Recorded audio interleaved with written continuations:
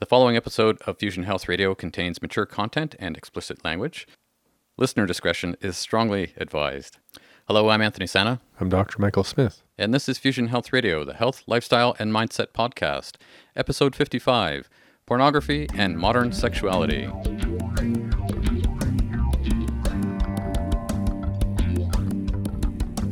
Welcome to Fusion Health Radio, your source for inspiration, information, and insight on what it really takes and what really matters on your journey to abundant health.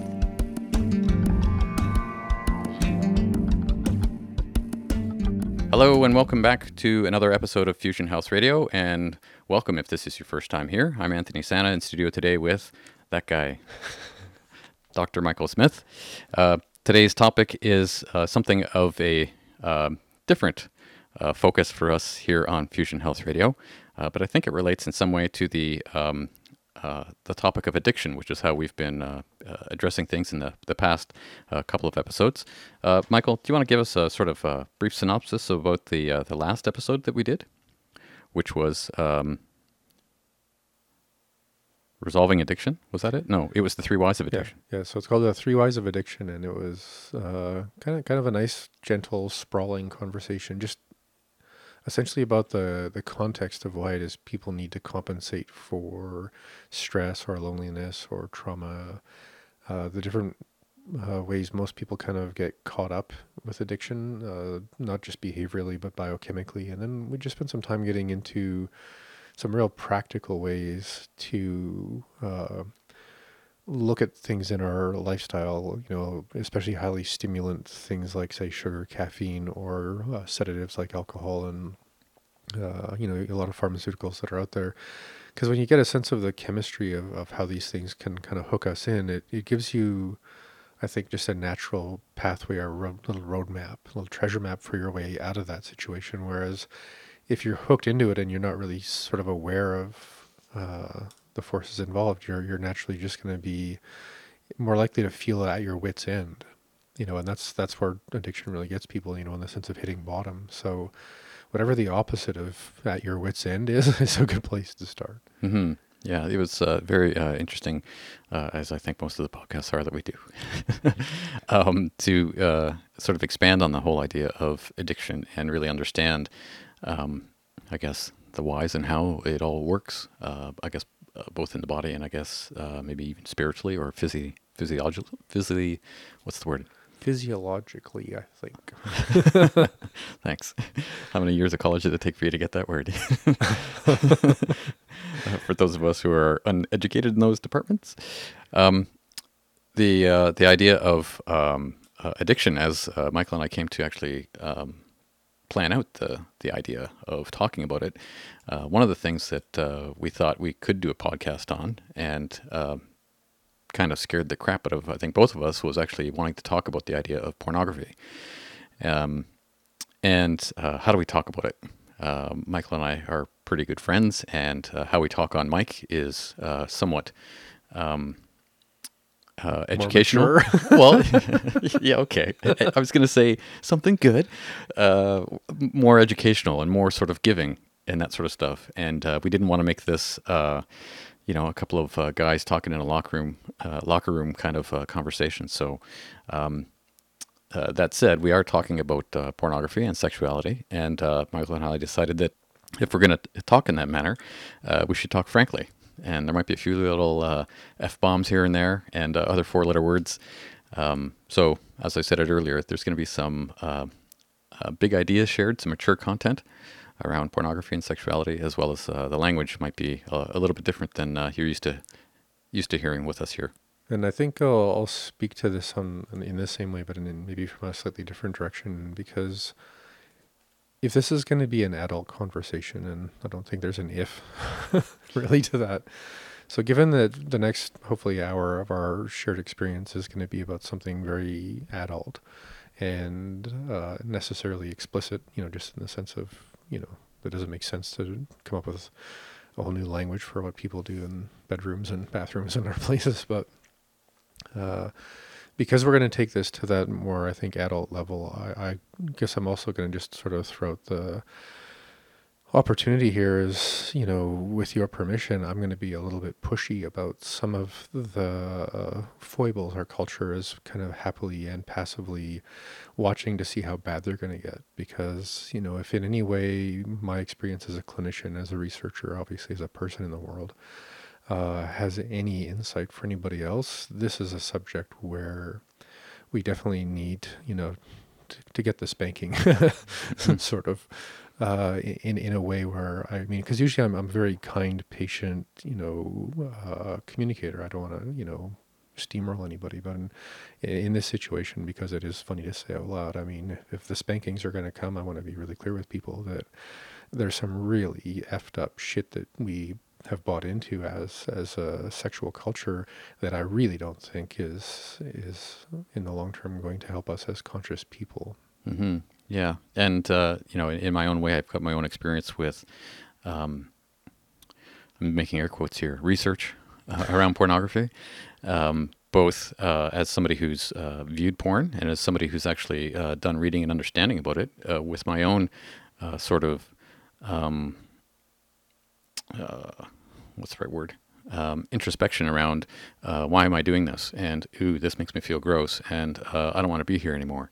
So the conversation's going to, I think, be,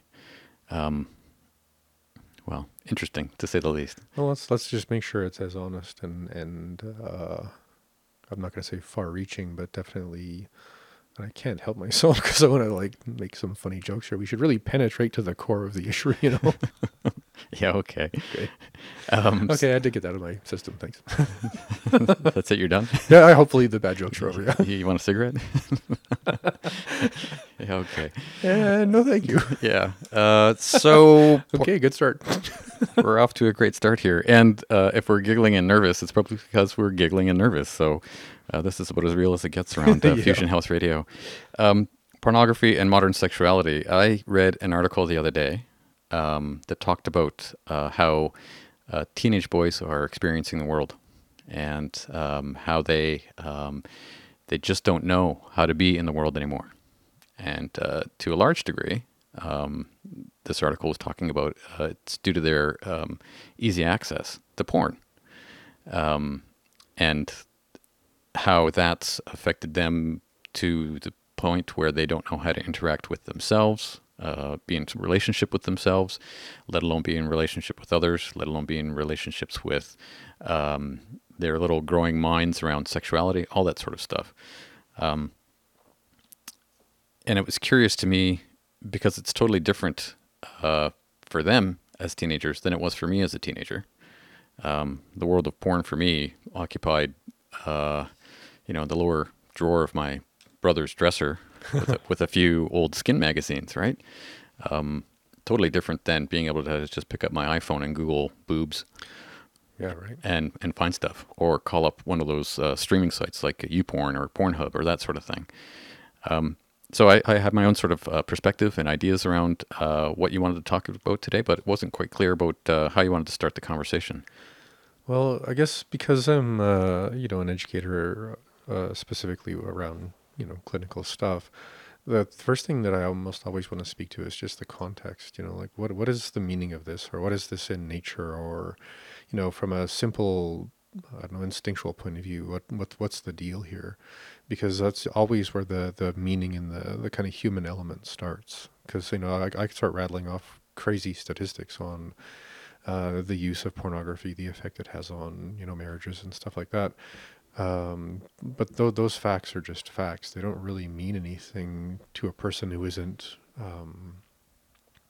in some way identified with those statistics, right? Mm-hmm. So the thing when I speak about sexuality, and as a public speaker, it's something that comes up every once in a while.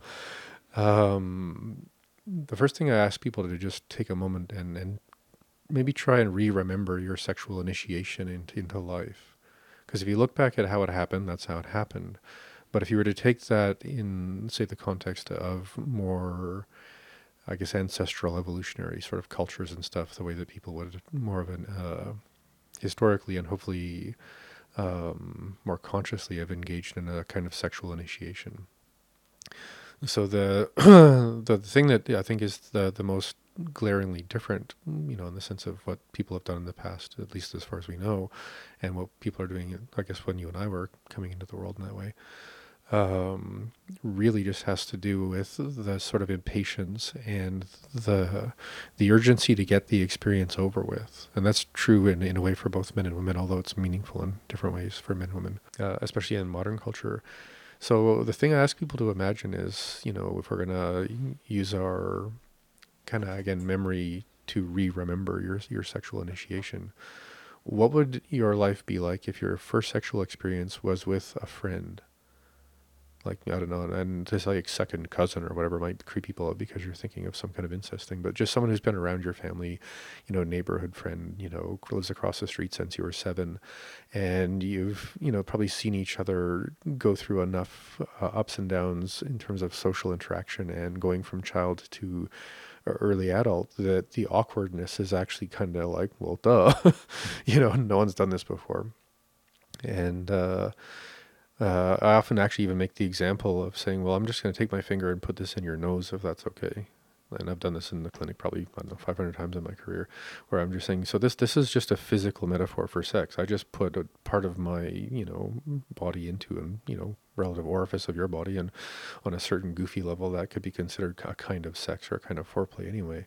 So it's to try and bring that kind of goofy humor into the situation where you're like, well, if you've never done this before and you're hanging out with somebody you've known for most of your childhood, and they are, you could say, a mirror of the world that you live in and yourself in it, and them as well. I wouldn't say the innocence, but the permission to be as goofy as it turns out to need to be is still there. When you're not allowed to be silly and curious and make mistakes, of course you're going to want to be impatient and drunk and get it over with, because if you don't know, and in nowadays obvious pornography, we think we know because we have seen other people doing something on a computer screen before we got to try it ourselves, but it's still contextually a very, very different experience. Because if you're like, wow, this is the first time I've tried to play like if you ever jam with a band for the first time or something, how do you know? Mm-hmm. Right? And it's to reframe that, because overwhelmingly, I think it's over 80% of sexual initiation experiences, especially for young women, but almost the same for young men, is in a highly pressured social environment, almost always involving some kind of inebriation and a fairly clumsy, impatient, just opportunity to see what, happens afterwards. And a lot of us, it's kind of like, oh, who am I going to be after I do that? Like, because am I going to be changed now? Am I going to be somebody else? And, so we're already living beyond the experience before we even start the experience. So again, contextually, there's that. And this is worth bringing up, although I'm not suggesting this would be something to try and manufacture in the world, but there are some cultures where, as you come into sexual maturity, there would be kind of an older person in your extended family who might be the person who's just really into sex and would be very, very happy to take, say your, 35-year-old distant aunt from, twice removed or whatever, who's sort of like that kind of kooky lady who just likes to, spend a lot of time in her life, being sexual with people. And she may have, taken on that role of being kind of a sexual mentor to younger men in her community, where she's like, well, if you guys want to know how to, do this, I'll show you how, and make sure you go off into the world and, maybe become better lovers for women. And I think that's sort of a thing that has happened in some cultures. And I think it gets exaggerated by people who fantasize about the idea of placing themselves in the world as some kind of sexual mentor or something. But it is worth saying that, there are historically cultures that would say, well, if you're going to do this, you might as well talk to somebody who's, been at it for a couple of decades to, get you through the basics and make sure you're comfortable with the whole thing. Sure. But either way, it's relatively, I don't want to use the word familial, but it's relatively within your neighborhood. It's within the proximity of normal and playful. But and if it's not, if your first sexual initiation experience was, get it over with, now I'm something else, and now what? I mean, you've already started trying to fulfill something with a hollow experience. Mm-hmm. As you say that, it reminds me of the story that I've heard my dad say that there was actually where he grew up in Italy, the government had control of tobacco, salt, and the whorehouses. Right. And, the salt and tobacco was, basically a tax grab or a money grab kind of thing. And the whorehouse, for him, as he described it as a kid, was just kind of like, oh, there's that house. That's where that stuff happens. Mm-hmm. And they all knew. Even before they knew what the house was really for, they kind of knew what it was. They were told what it was. But it wasn't until they actually got older that it all of a sudden was like, oh, that's what that is, right? That's about as far as the story went. Yeah, and that's I think in the last couple of centuries a very common pattern with relatively affluent parts of culture, where the uncle would take the son and say, "We're going to go for a little tour, or maybe go play baseball in the park," and then the ride would actually be to a brothel of some kind. Yeah, sure. But again, I mean, that's a really unique initiation for that young man. Okay, Oh, yeah. so I'm going to go to that place where you pay for sex. And again, clumsy, impatient, probably drunk. So, this is not some preachy right or wrong thing. I'm just trying to bring out the glaring distinction between, the actual courage to put your finger up somebody's nose just to see what the hell happens and deal with the laughter and buffoonery of life, as it actually happens, or try and control it through a kind of urgency or hierarchy or power or money. Mm-hmm. Because obviously as we speak about this, it's almost innate in these conversations that we speak about the male sexual initiation because we're the erect penis seeking any possible entry into the feminine, on every possible level of metaphor. So, I think it's a natural thing to start there, but when you look at the feminine experience of sexual orientation, statistically, it's a really, really different thing because men pursue women around what we would consider like a statistical, oh, you're a 9, you're a 6, you're a 5, or whatever that scale is. So, if you took 10 women and put them across that scale, as unfriendly as, that is to imagine, 90% of all men are going to try and, find a way to have sexual access to the top 3, right? And that's, the bottom 7, whatever, and I feel uncomfortable even saying that out loud in a way, but there are people who are probably going to try and find other strategies as young women to try and get the kind of social access, sexual attention that other women are getting because that is now perceived as normal.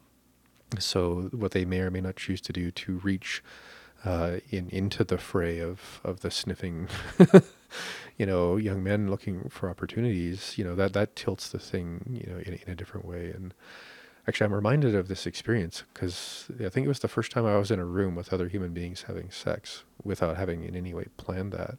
I was probably 16 or 17 at a house party. And it was a glaring example of what I'm talking about because I was sitting in a chair next to this young woman, I guess we're all kids, but, try not to think about it as kids. I think most of us were sexually active in some way at the time, in the sense of our sexual maturity. But I'm sitting there trying to make friends with this woman I've kind of fantasized about, and it's a party, so this is the chance. And then there's a couple of other people across the room on this other couch, and I realize after, just sitting and talking that things have changed, in the sense of position and movement and behavior. And all of a sudden I realized that one really awkward young man who's really, really got the stubborn wherewithal to just keep banging his forehead into the social world to get what he wanted, which I didn't have that kind of stubbornness. I was still trying to be like, hi, how's it going? Not sure what I'm supposed to do, but hi. I guess he had just, really pushed the envelope, and he was with a one that, in the sense of, modern culture and parlance would have been about a 4, whatever that was about at that time, and it was probably the mid 80s or something anyway. So they're underneath of a sleeping bag on the couch, 10 feet away having sex, and I'm going, that's really interesting that, for me being a, I don't know, average attractive guy, but not, I don't know, haunted by that or whatever, but, usually do okay with that. Just going like, wow, I'm sitting here being all shy and goofy, and the people who are actually getting, some action in this situation are the ones that are just being super overt because they're not in that same sort of social sense of what's supposed to happen, or kind of the game you're supposed to play, I guess. It must have thrown you for a bit of a loop. It was just sort of a really weird thing of like, part of the mind is like, wow, that's unfair, Yeah. or that's this or that's that. And obviously that put a very different, again, to use the word context, change in the conversation of how I was having with the woman beside me, because clearly what all conversations in that room are going to be about for the next little while is trying not to, obsess over, looking at the romping elephants in the room, so to speak. God, actually, that's funny about 3 different ways right now. But anyway, I'm just, trying to bring that up is all those pressures change the way we actually imagine that we can fit into our sexual initiation. And I'll bring up something just in the sense of, from that experience, things I've heard of in my clinical practice around how especially young women, very young women, are being initiated into sexual maturity now. And I think I first started hearing about this about 3 or 4 years ago, so I have no idea how long it's been a thing, but I was pretty surprised when I first heard about it. And it's called a rainbow party. I don't know, have you ever heard of that? A rainbow party? No. So a rainbow party, as I understand it, is, young women about 16, 17 try and corral girls that are like 14 or 15 into coming to a party. Okay. And the men who are invited to the party are aware that it's a rainbow party. So they all bring some brand new white, fancy boxer shorts. And as the party gets going and the drugs start flowing or the booze starts flowing, the idea is that the older girls try and get the younger girls to choose, some very glaring, color of lipstick. And every girl gets a different colored lipstick. They put that on their mouth, obviously, and then they perform oral sex on as many of the young men as they can, rubbing their lipstick onto their shorts. So the men can go home, well, 15, 16, 17-year-old boys, really, can go home with this, trophy of how many, women in his peer group have, provided at least, some number of moments of, oral pleasure in that way. And I'm not trying to come off with some opinion about that. And because, on a certain level, I think as the older adults, we have to recognize that sexual culture is a very fluid thing, and whatever young people are going to come up with is their culture. And all we can do is, I don't know, Scratch our heads and go, what the hell was that? Hopefully in a calm, patient voice go, and if you ever want to talk about that, Billy, I'm happy to sit down and, help you unravel what just happened, because I can't imagine that being healthy for any of the young women involved or the young men who are now, in this very weird, abstract situation that's the absolute opposite of all of human evolutionary history. It's so bizarre to consider, okay, I'm this close to being 50. And I think back to what it was like when I was a kid. You're as old as I am. Yep. And to be in a room or in an environment where more than one other person in the room, other than the person you're talking to, has actually got anything to do with any kind of sex or sexuality is totally bizarre. Mm-hmm. It's totally foreign thinking to me. So to put that image of the rainbow party in my mind's eye is kind of like, really? What the hell was that? Yeah, and I use that as an example when I talk about this stuff with people, because it's a glaring exaggeration of the actual pathology of the overuse of porn, especially if you're a young person, especially if you're a young man.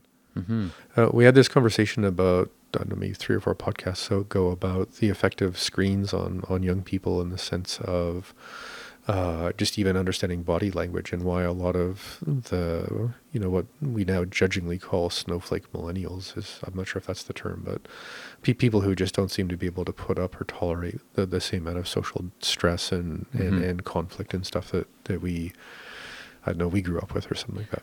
Right. And society's changed, so I'm not, trying to say that modern people are bad or weak. It's just a different situation in that one way, because of how screens have affected the average experience of interacting with other humans.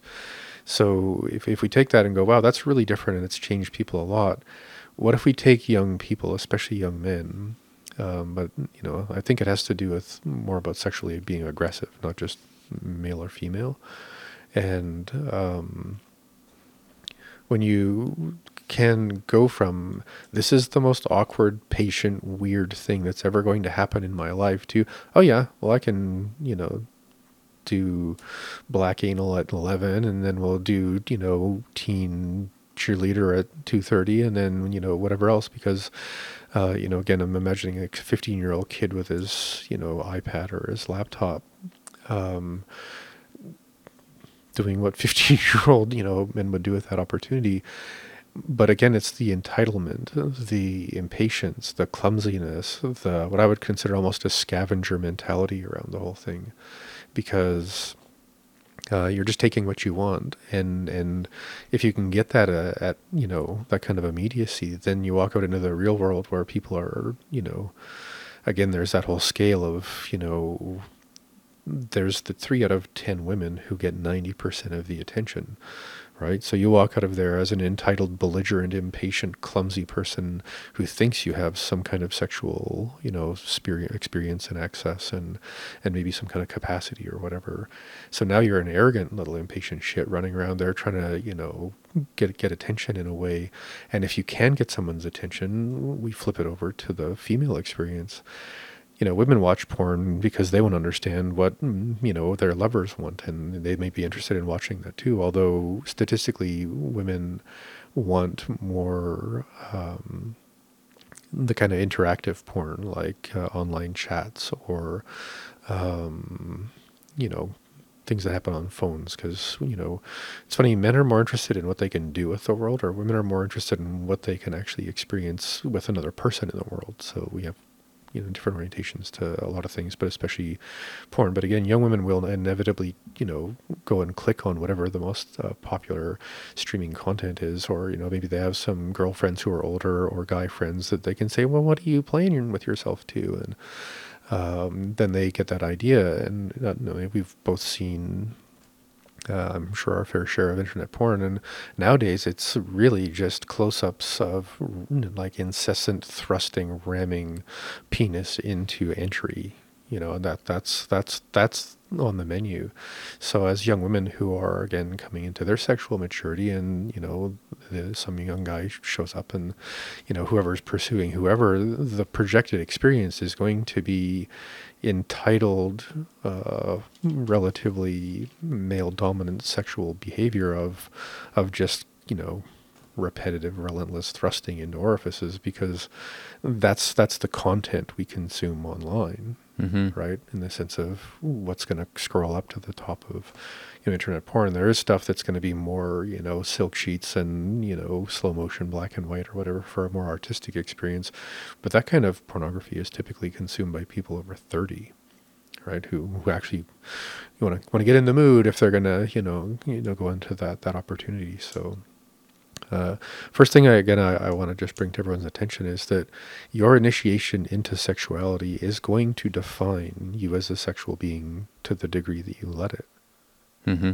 And you can keep initiating yourself into other aspects of intimacy and life because you're allowed. You can do that anytime you want. You can initiate into being a Buddhist or a Tantra person or whatever. So because maybe in the past things weren't 100%, or people who are listening may have had an excessive addiction to masturbating to pornography or whatever, that's one initiation. So if you need to change it, let's create another initiation. And that brings up the second thing I would usually talk to people about, is your initiation to actual commitment and intimacy. Mm-hmm. Before we get into that, I just wanted to sort of catch up to you with all the different things that you're saying and the ideas that are sort of ping-ponging around inside of my brain here. I don't really know a lot of teenage boys. I encounter them from time to time with the different work that I do around town, and certainly friends. I've got one friend who was concerned that his 12-year-old was surfing porn on his iPhone. Not the kid's iPhone, his iPhone. And when he confronted his kid about it, because he saw his data consumption go through the roof, the kid was actually watching fishing videos on YouTube. Oh, really? Yeah. And part of part of that was funny to my friend, and part of that was kind of like, oh man, if he's not watching porn, like what's wrong with him? He's a 12-year-old kid. He should be, exploring that kind of stuff. And that always struck me as kind of curious because there's that contrast, and then there's other kids that I know who, just the way they talk, their language, from whatever I've seen on porn, they talk in that same way. They sort of engage the world in that same sort of cocky, the world owes me everything kind of attitude. And again, that's such a contrast to how it is. I experienced anything to do with sex when I was a kid. Nothing from my parents, other than use of your brains. Right. Here I am in the condom aisle looking for brains. Right? Which one of these is brains?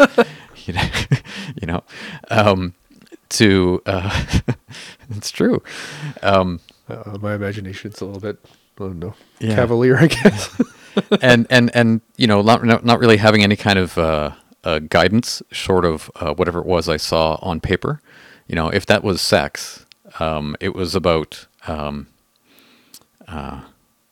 because porn magazines when I was a kid were about nudity.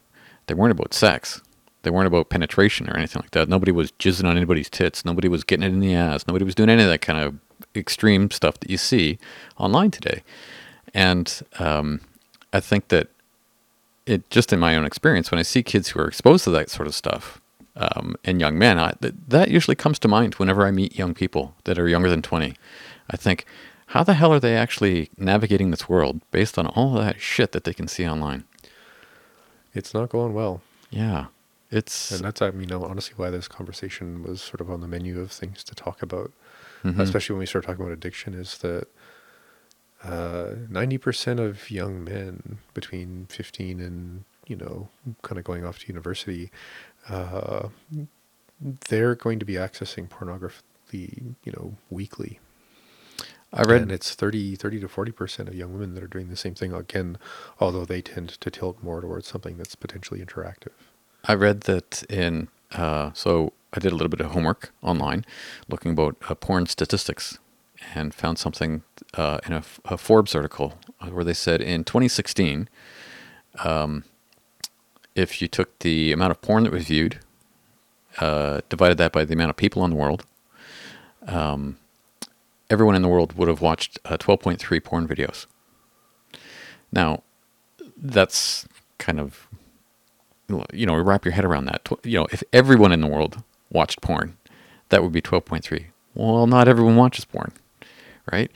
And that just sort of made me bristle a little bit. It was just like, holy shit, is it that pervasive? And then the biggest company, porn company that there is out there right now is a porn streaming site called Pornhub. Okay. And based out of Montreal.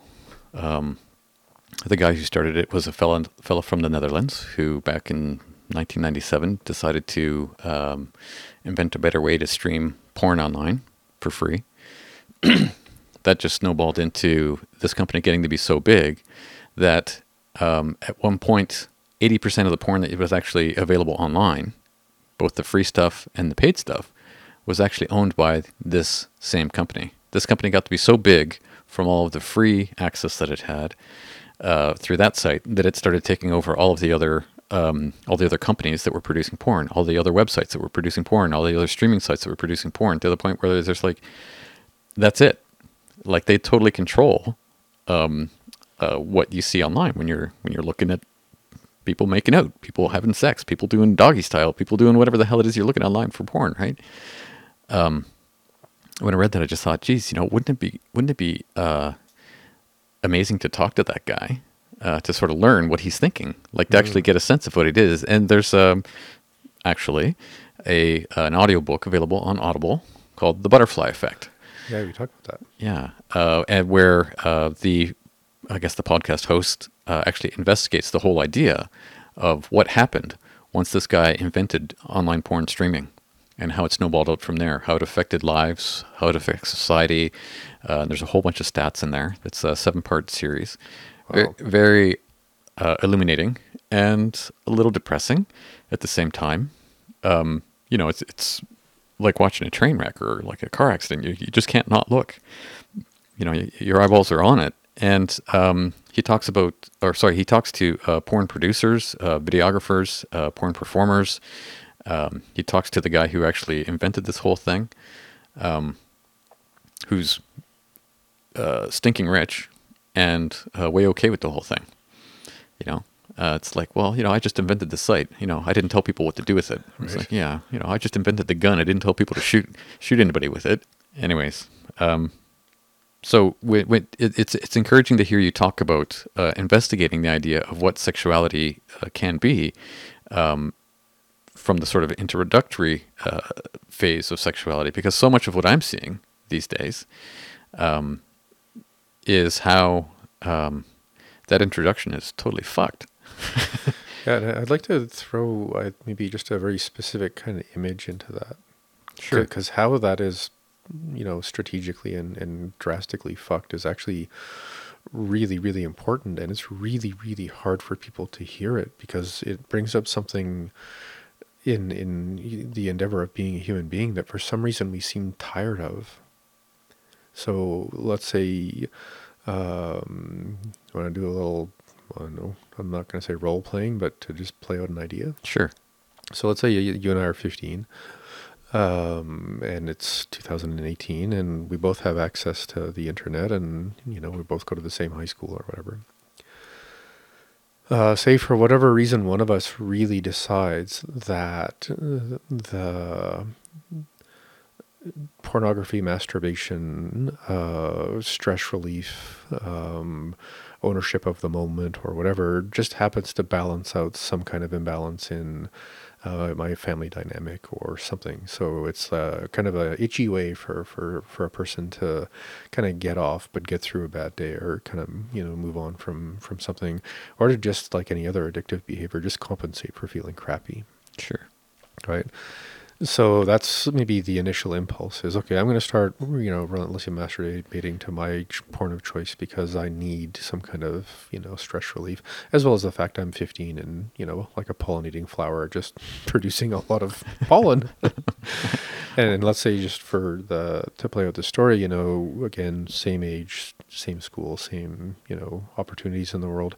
But for whatever reason, you used to read some kind of like science fiction hero novel that gave you a sense that men are supposed to be paladins and honorable, and there's a way of kind of honoring the warrior spirit and the endeavor of actually not conquering a woman, but meeting her in that space of confidence and truth to actually show up as it has always been, right? So then, there's this opportunity for each of us to go and try and, date in the real world, so to speak. Now, I'm going to bring up the metaphor of how wild animals, grow claws. Because you and I, in the sense of animals, 15-year-old men, not quite men, but able to, get someone pregnant if we decided to, or we're foolish enough to, make that happen at 15. Our job in the world, in the natural world, is to sharpen our claws and to compete in some way, and to refine and define ourselves in some way that makes us more adaptable in the world, right? Because that's what would attract a mate in the animal world. Sure, humans are cool and sophisticated, and we have the internet, but that's been 5 seconds in the sense of evolutionary time. So, Right. Who are we really, and what's our instinctual bias? So again, if we go back to that metaphor. I don't have any claws because I've never actually even seen myself as needing to dig into the world at all, because I can satisfy any urge in minutes or less, right? And the mirror in the analogy there, you are going, I'm going to go and do my push-ups, and then I'm going to have my protein smoothie, and then I'm going to do this thing, and I'm going to you're aware that you could turn on your phone or your laptop and do whatever you want, but there's a part of you that's like, I can't wait to actually meet a real person and actually discover what is inevitably my birthright in the world. Now, I'm obviously creating that polarization, as I often do, to stretch out the world in a way to make a point, but that's the huge loss, is both men and women not having to find their inner adaptability, their to refine their attributes, to define themselves, to build confidence through actual, rites of passage and difficulty. Because if everything is right there all the time, entitlement doesn't even mean entitlement anymore. That's just normal.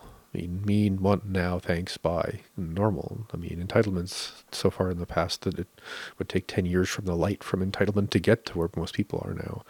Just because instant gratification doesn't require entitlement anymore. It's just normal. Mm-hmm. Right?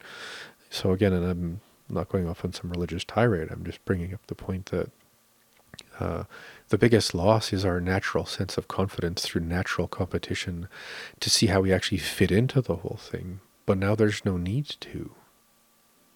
Right? You can be the rock star in your bedroom, and then what? Who cares? Like, what meaning is left? The primary thing that defines us as cooperative, collaborative, and yet competitive species is that we have to sharpen our goddamn claws. Mm-hmm. That's out of the picture. We're a bunch of, we're domesticated animals that can get whatever we want now. I'm not suggesting someone set it up this way, but if I was an evil bastard, I probably would have set it up this way. Be distracted, be tired, be irrelevant, don't develop any meaningful sense of confidence or, what you bring into the world, because you just get whatever you want. Just here's the nipple of stimulation and whatever kind it is. And just please keep your credit card, fresh. Well, it sounds like you just took a trip to the SPCA and you were describing, a couple of dogs. Well, men are dogs, I guess. but seriously, dogs can't, they don't, what's the joke? They don't have any opposable digits. They don't have thumbs, so they can't open the fridge. They can't feed themselves. They can't pick up their own shit. They can't do anything for themselves, right? They're just like these little small happy meat suits that go around and, yeah. Yeah, and that's a big metaphor for me in the sense of capacity and quality of life is, are you actually living your birthright? Or are you actually really showing up? Or have you become domesticated and are just happily, living in the corral that you're happily paying rent for? Mm-hmm. And that's more of a philosophical thing, but and there's actually a really interesting spiritual teaching on that we might want to come back to at a later date, just on what domestication does to people. But when you're domesticating yourself by muting your instinct to go out into the world, to rub up against it and compete and find your place in it and hopefully find a mate in it, well, if we've lost that, it's no surprise that nobody wants to do anything anymore, because that's the primary moving force, if you ask Freud, of the entire universe. So we turn that one off. It's yeah. Ack. What's that one cartoon where it's not Futurama, where people in the future just exist on these little small hovering kind of chairs, and they're all kind of like fat blobs. It seems that if virtual reality gets going far enough, that does seem like it's on the menu of possible. Yeah.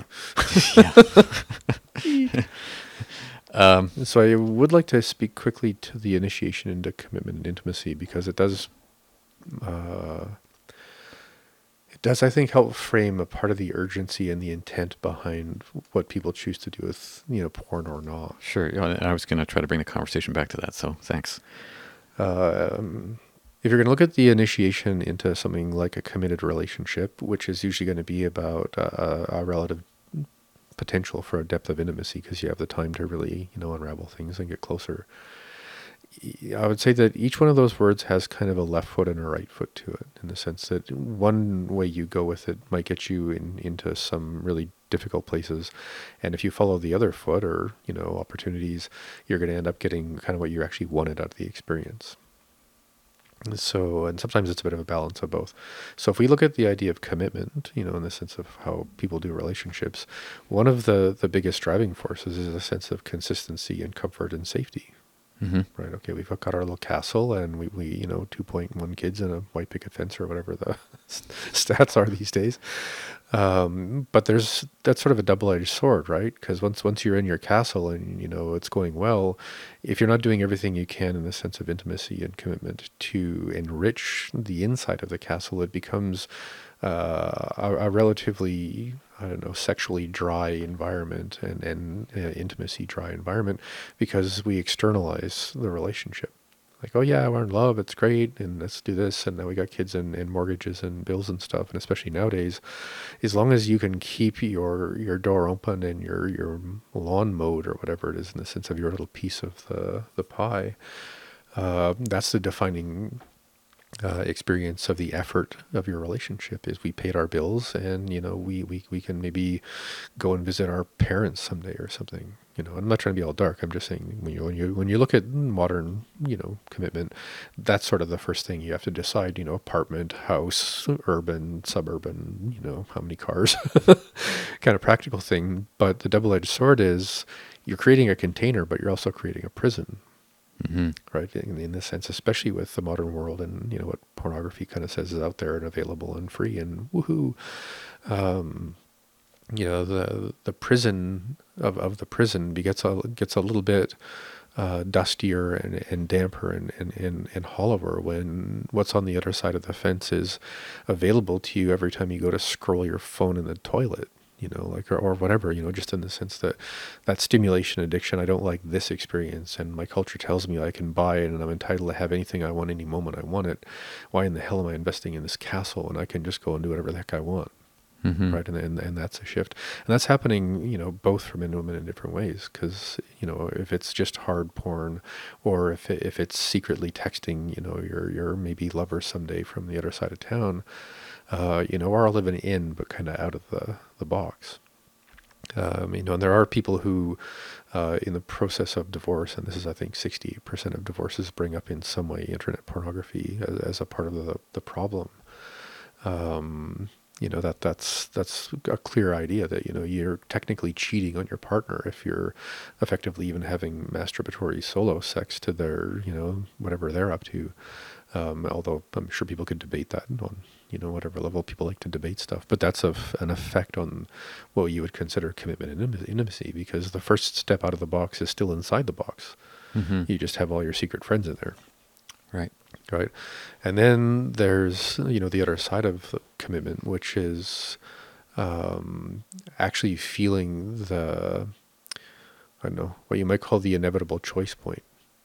Of, okay, I actually am in this for the long haul, and I'm really, really deeply committed to this connection, and or the other choice point, which is I'm truly committed to my narcissism and my entitlement, so I'm out.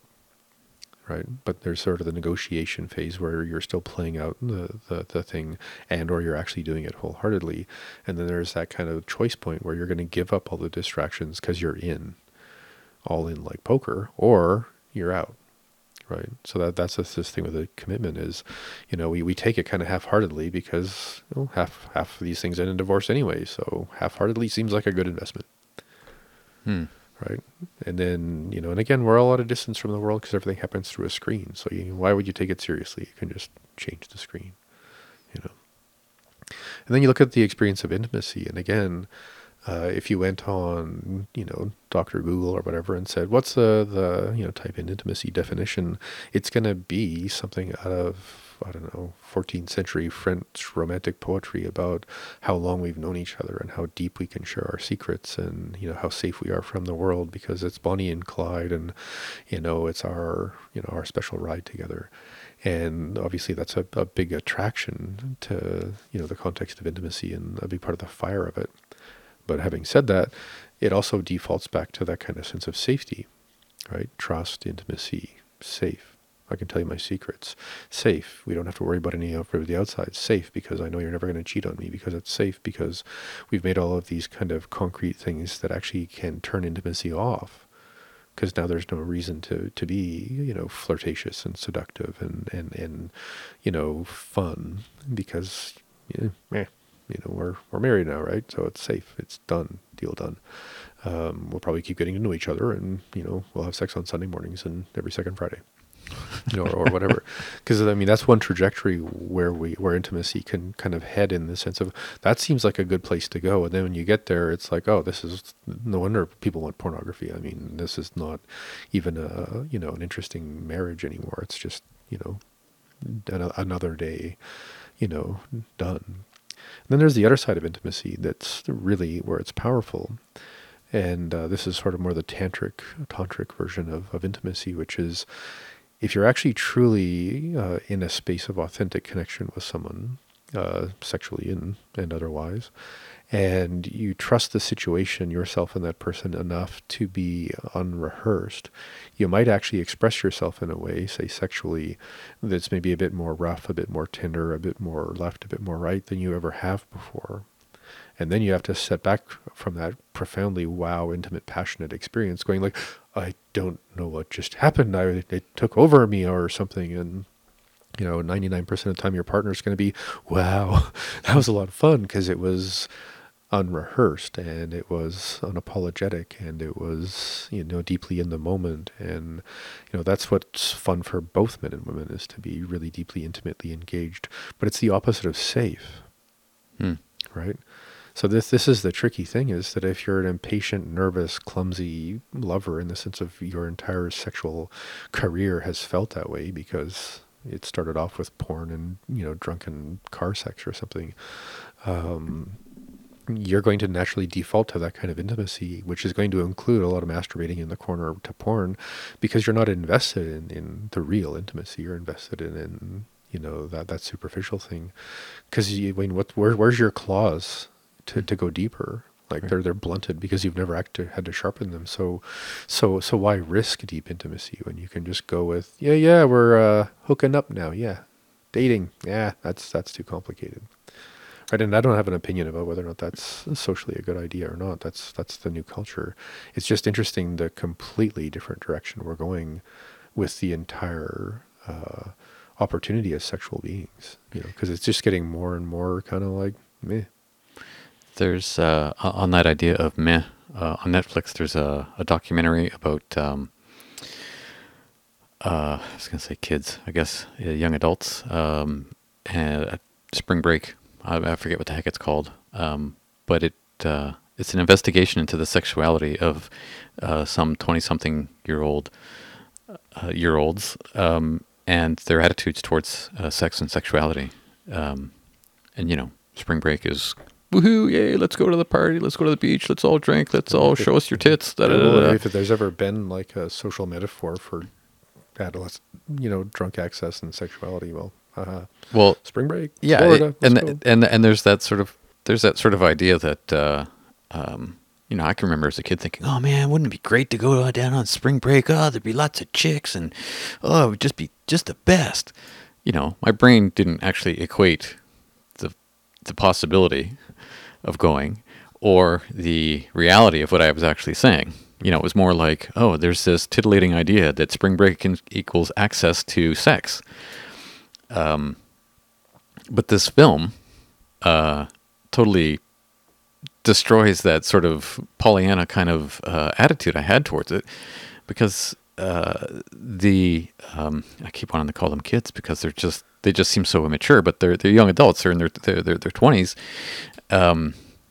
or 18, 19, 20, whatever, where they're just walking down the beach going, hey, how you doing? Great. Yeah, those are some pretty nice tits you got there. Let's go fuck. Okay.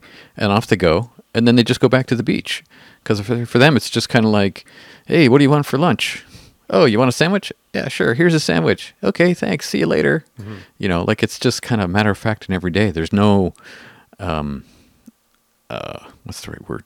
Well, to use your analogy, like there's nobody there learning to do anything with their claws. They're not sharpening their claws on anything. It's just kind of like a 3D version of, oh, I'm going to watch this kind of porn right now. Oh, and I'm going to jack off to this right now. And I'm going to watch this. And next time I'm going to bookmark that. It's just this sort of, I don't know. I hear it in my voice. I'm pissed off at how that all is. But it was amazing to see it. And as much as I frustrate myself with what it is I actually saw, I feel like in some way I actually want to do something about that. Yeah, I mean, and this is for me I know. I'm not sure if I'd say this gets real personal, but I have a similar kind of response in the sense that hookup culture has changed vastly what it is that sex means to people in the sense of meaningful. But it doesn't necessarily mean that we've destroyed it. It doesn't necessarily mean that a culture that has a hookup culture in it is inherently flawed or is, in the... I don't know, I can think of some political social thinkers that would be, it's the doom, it's the reefer madness, it's the end of it all, because for whatever reason we just think that that's going to crumble society. And, obviously anything's possible. I remember as a teenager, one of my first, and this is going to sound funny as hell, my first accesses to what I might call social sexual orientation in the sense of what choices are out there was actually reading science fiction by a guy named Robert Heinlein, who in most of his relatively adult science fiction novels, they were all polyamorous families, floating around in space, trying to solve galactic problems or whatever. But it was mostly just a lot of really fun, sarcastic, tongue-in-cheek, dry-witted banter through most of his books that included, without a lot of any kind of, I don't even think he described people kissing, never mind anything, beyond that. But for some reason that really kind of shifted my perspective. Like, wow, it does seem that this whole monogamous, I get this one, you get somebody else, pissing contest is a bit of a problem. Because again, there's a part of that gives us our claws, but there's also a part of it that just seems kind of like cavemanish compared to like the idea of the science fiction future where, of course, when we can control disease, birth control, and we all want to co-parent everybody's kids because we're no longer, medieval village, thinking people that, I need to own stuff to be cool. In that imagined utopian, I was like, wow, that'd be awesome. And that's actually one of the reasons why I kind of invested some time into being polyamorous, because I actually wanted to see as a mature emotional being, could I actually be in a bonded, intimate relationship with more than one person? But that's very, very different than a hookup culture because, and I guess I've probably been around hookup culture in some version, different parts of my life. And, the whole point of that is to see if you can have sex with somebody and not know their name. Mm-hmm. It's just sort of part of the scene. Hi, I'm Michael, and I'm a space pilot. It's more like, I don't think you need to know anything more about me than, that looks like a really nice spot over there. Because there are people who want to perceive sexuality in that way. Right. But that's just like, I would say that's kind of like mutual masturbation encounters. Right, in the sense of like you described, well, I'm going to go and have, a masturbatory experience, but in 3D with somebody I'll never see again. Right. And if both people are, down with the experience, why the hell not? But I would say, that's coming from the part of me that hopefully on some fantasy level thinks we're moving towards the utopic science fiction, ideal where, that whole idea of having to have a scale of how attractive people are seems kind of dumb because we're no longer, primates with claws trying to fight over who gets to be with anybody, because at that level of utopic sexual orientation, the rules would be completely different. And I'm not suggesting that's where we need to go or should go, but it's definitely a direction a lot of people think about going. Mm-hmm. But since this conversation is really meant to be about pornography and its effect on modern sexuality, I think we've covered kind of like the ways that can take people off kilter as young people. Maybe some of the instinctual biases that are keeping people in different generations kind of confused about what the other generations are doing. There are a couple of very specific dangers to pornography that I think on a medical level, psychological level are worth speaking to, right? And this just has to do with whether or not we feel that sexuality should have some inherent kindness in it. Inherent kindness. Yeah. And because when you look at pornography, especially the modern penetrative, kind of thing, or the direction towards anal, which, interesting statistic, every culture that goes significantly towards that form of more overt sexuality is usually at the last generation it's actually going to function. Like the fall of the Roman Empire wasn't just because of lead pipes. Right? It's because we were, Because they were all taking it in the ass. Yeah, well, I mean, it was boys, girls, dogs, donkeys, and Yeah, that's what I everybody, said, right? all. Yeah, but it's just that at a certain point, and again, I don't have some bias about this. I'm a scientist. I was just curious about what the hell's going on, right? But when you look at it going, okay, so now we have this sort of modern shift in sexuality where it's actually being allowed to be the opposite of kind.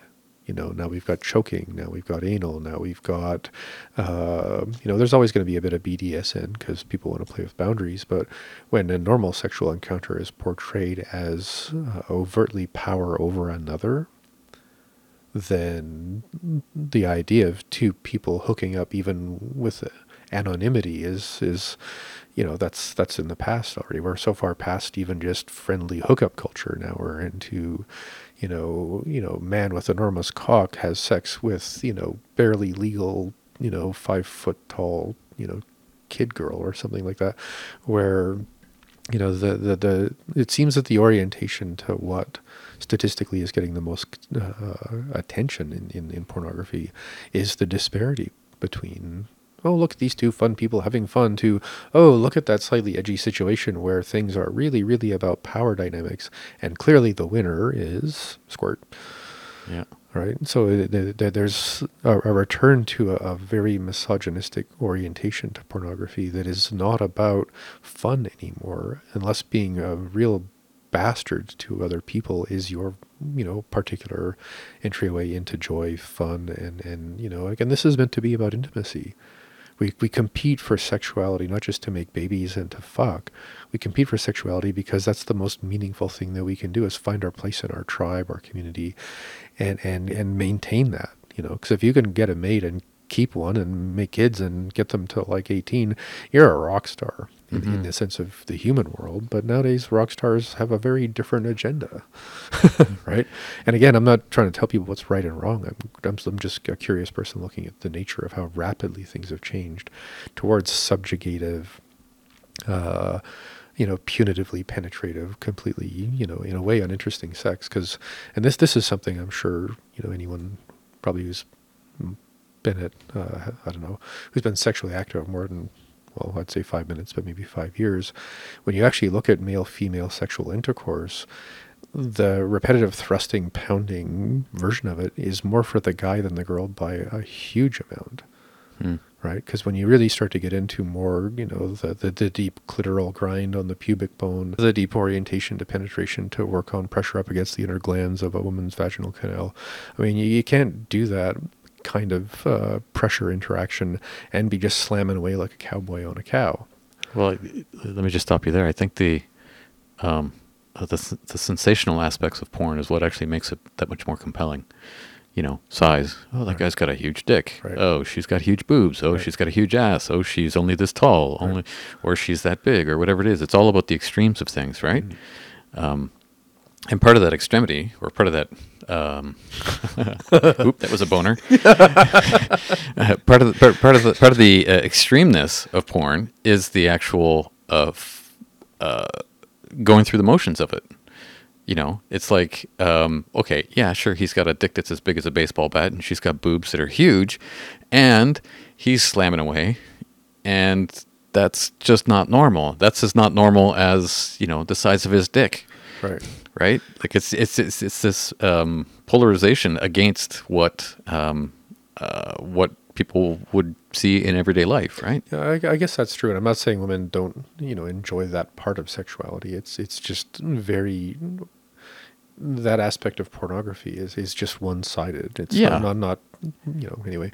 But I guess the other reason why I bring up that idea of, more subjugative, unkind, relentless, penetrative, jackrabbit sex or whatever, is again, if we look at how pornography is affecting sexual culture, right, in the sense of the 21st fucking century, and what each of us as adults, as young adults, as everybody else is going to come into the world and naturally expect from our sexual experience, it's now being driven by what's on the menu for porn.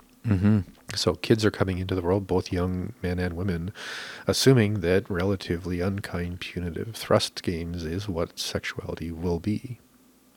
And that's, and that's what we're out, we're going to go and get that over with now, because now we have a bit better of a plan. And, that plan seems like claws. So I'm going to run with that. And as long as I can accomplish in the world what I've seen in the computer, then that's my adaptive strategy, is to basically repeat, something out there. And this is doing so much more harm to young women in the short term and young men in the long term than I think or in about 20 years, I think we're going to all step back and go, oops, whoops, oh, damn, that really threw a whole bunch of stuff, into the milieu of human conscious evolution. That's not going to go well. I sure as fuck hope so.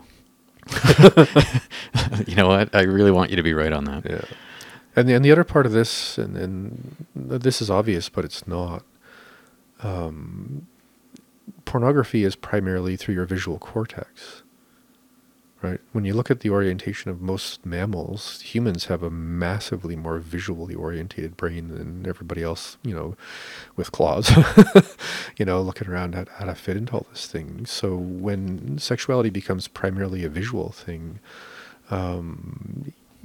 how many people are having sex to porn now? Because you can't really find any kind of mojo with each other, because it's all about what you can see happening. How many people are in the middle of a sexual experience with an actual living human person, right up there against them, and they're trying to find the right kind of video file in their memories so they can maintain a sense of being aroused and interested, because their primary adaptive relationship with great sex is that picture in my head. I'm going to put you on pause there for a second. In that audiobook, The Butterfly Effect, one of the things that he discovers is he talks about porn and statistics around the health of kids. The rates of erectile dysfunction, or I can't get it up, is greater with kids 16 to 24 than it is with any other age group. Sorry, my head's doing this fairly uncontrolled, weird kind of like Yeah. bobble thing going. Like medically, I'm having a hard time accepting that. It's just a medical fact, but So I might that's alarming. Yeah. Well, okay. So as much as I say that with certainty, I didn't write it down, but I know it's kids they can't get it up, and what was the other one? It was teenage pregnancies are down. Right.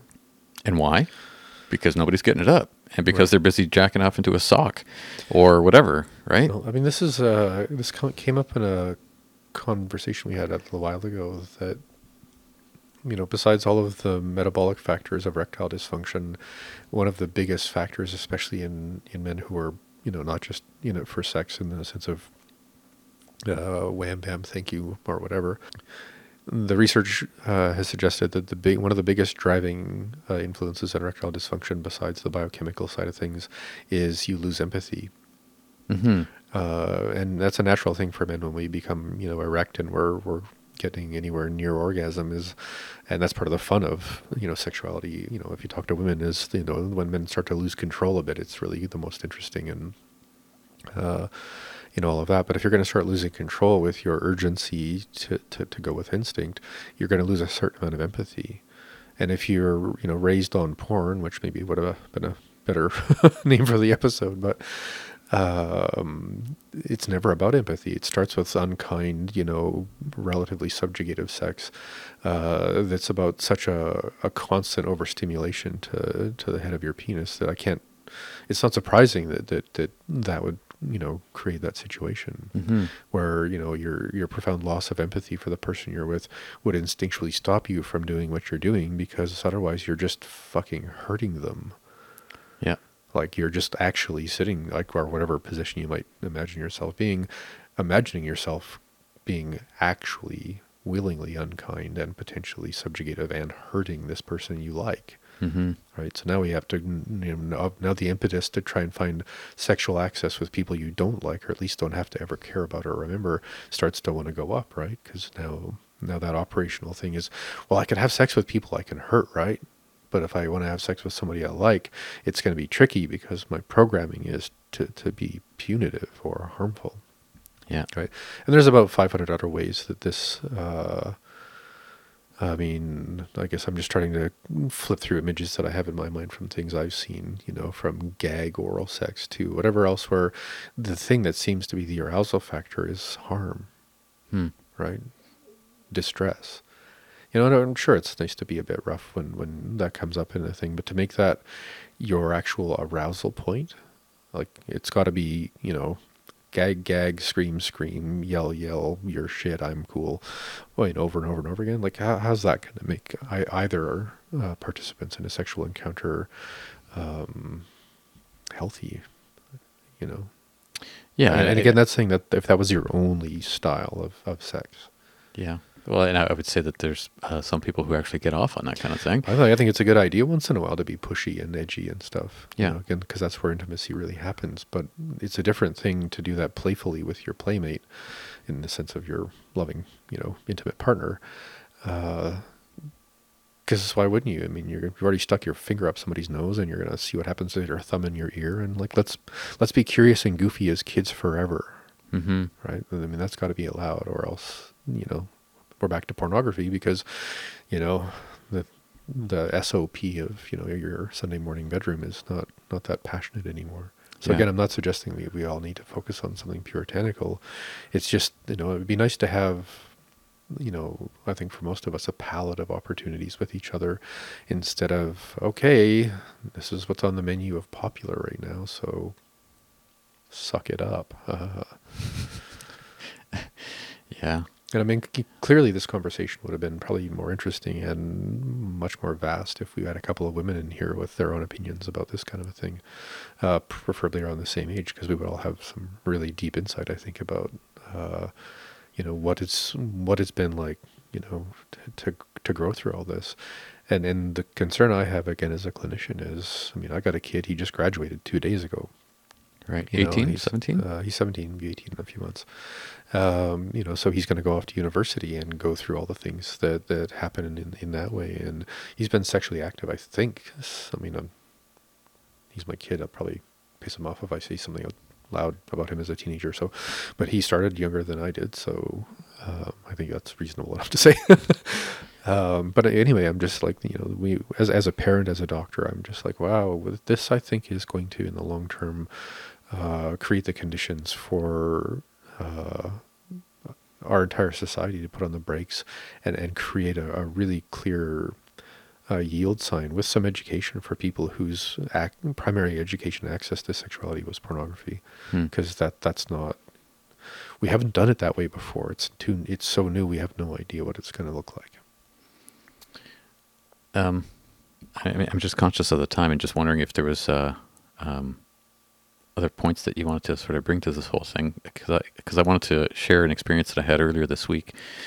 I helped a friend of mine, Judy, here in town, who's a parent coach for new moms, to I help her produce her content, put it up online, and every now and again we actually sit behind the microphones and do a podcast. And we recorded something the other day with regards to Father's Day.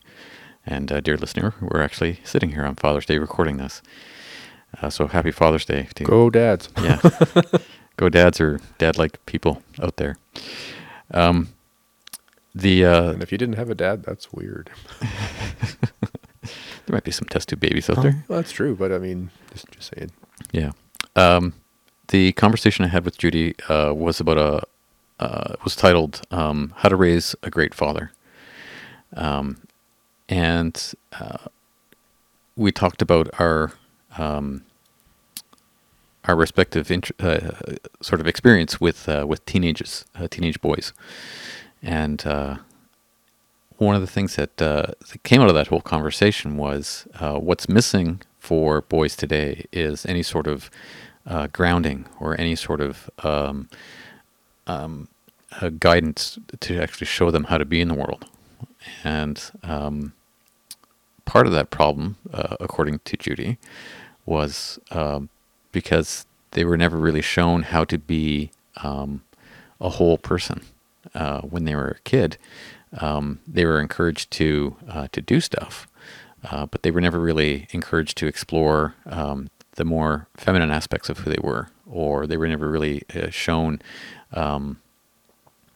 what was the example? She said, if Billy falls down and scrapes his knee, it's like, hey, just pick that up and dust off and let's just keep going. Billy's having a fit because he's in pain. And you're just like, come on, suck it up. Let's just keep going. As opposed to really acknowledging, wow, geez, that must really hurt. Like, are you okay? Sort of going into a deeper, more caring place with boys allows them to have a bigger capacity to experience the world from a more caring place, from a more intimate place, to use your words earlier. Really interesting conversation we had around that sort of thing. And I wanted to bring that into whatever it is we're talking about today, almost as... That's the perfect way to cap the conversation. 'Cause Yeah. if nurturance and empathy, or what we would call the tend befriend response, was still, I call it an active requirement of socializing all people, pornography wouldn't have nearly the chance to mess with people, the way that it can. And again, I'm in no way saying pornography is evil by itself. I'm just curious as what are the long-term effects of what's going to happen given where pornography is going and where our culture is going with it. And that's something we're going to have to work out, because it's just not well. We're just not well with it. But I think just what you just brought up is really, really important for this conversation we're having. Is, I mentioned the idea of you could look at this in the sense of initiations.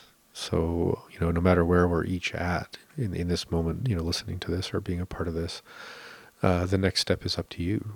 What would balance out your previous initiations as a sexual being to make them more potent? And I'll be very quick in saying this, but one of the jobs I've had, call it a job or hobbies or interests, is actually sharing the teachings of the Taoist tradition on sacred intimacy. So I feel kind of shy saying this, but yeah, I'm one of those people who've done those weekend workshops where, it's all about sex and intimacy and, all that stuff from an Eastern sort of yogic tradition or Qigong tradition. So I'm pretty aware of some really interesting opportunities for that. So maybe in the future we could do a podcast that would be, again, kind of more on the adult side, to just talk about what, very old cultures would have, what they have to say about what a healthy, mature, sexual, balance between masculine and feminine, experience as a sexual being. Because, I mean, if we were to take a moment and decide that we're all allowed to be musicians, in the sense that it's just normal. Your culture is you pick an instrument or three and, you're good enough to play and assumed good enough to play with other people. I think, on a certain level with respect to sexuality, it's the same thing. As a musician, you're either going to continue to explore your instrument, your craft, and your ability to play with others, or you're just going to be playing, that old cowboy song over and over again, like it's some kind of anthem that defines you, and everybody else has to play along who's playing music or being sexual with you. So we have opportunities here, as free autonomous people to reinitiate ourselves into sexuality and intimacy, specifically with the mindset of maybe repairing anything that we've, glitched out because of, overuse of pornography. Because that's I mean, that would be step one for anybody is, okay, well, you overdid it. Let's see what happened and shake off some of the, belief systems or the habits you've developed and start changing them into something better. I asked Judy as part of that conversation, off mic, this wasn't actually part of the podcast that we recorded, but what she thought doing that sort of thing would actually, like being more connected to young boys on an emotional level, on a more intimate level, about how it is they feel the world as opposed to how it is they actually do things in the world. And I just point blank asked her, how do you think that would affect kids today who, young boys who are so... or who have such easy access to porn? And she said she guessed, and she just thought that it would probably prevent them from being a slave to it, or, to be more mindful as to what they were doing, because they would actually be able to have some sort of, use your word again, empathy. Yeah, and empathy for themselves too. Yeah. Because if you can self-reflect on how your perceptions are changing, then you're going to be a very self-regulating person, right? You're like, oh man, I'm turning into somebody I don't like. Yeah. I'm going to not do that. Yeah. But if you're not self-reflective, you're sure as shit not going to be self-regulating. Yeah. And it just makes me think that as much as that was a recipe for success for raising healthy boys to be better fathers or better men, I would think that that would probably be a good recipe for anybody at any age, any man, to explore, the inner workings of the feeling mind. For myself, I know that that's been a valuable thing for me to do in my life. Mm.